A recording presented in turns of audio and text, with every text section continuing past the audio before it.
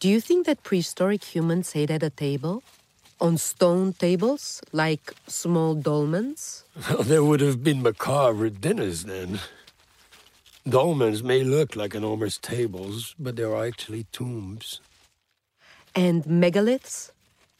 The term megalith is more scientific and less Celtic.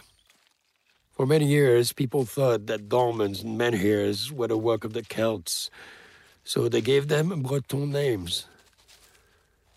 Megaliths refer to all large stones. Dolmens and menhirs are the stone alignments, like in Karnak.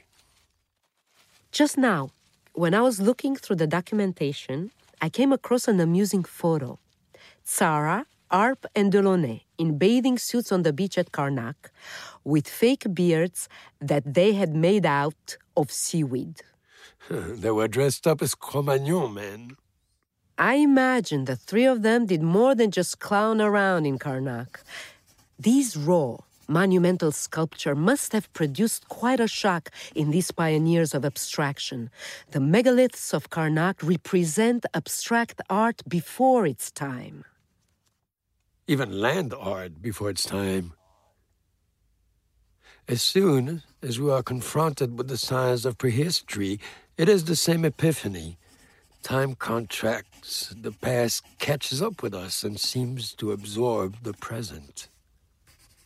I imagine Richard Long during his wanders, placing his footsteps in those of our great ancestors. Richard Long, the man who saw walking as a way of delineating the passing of time.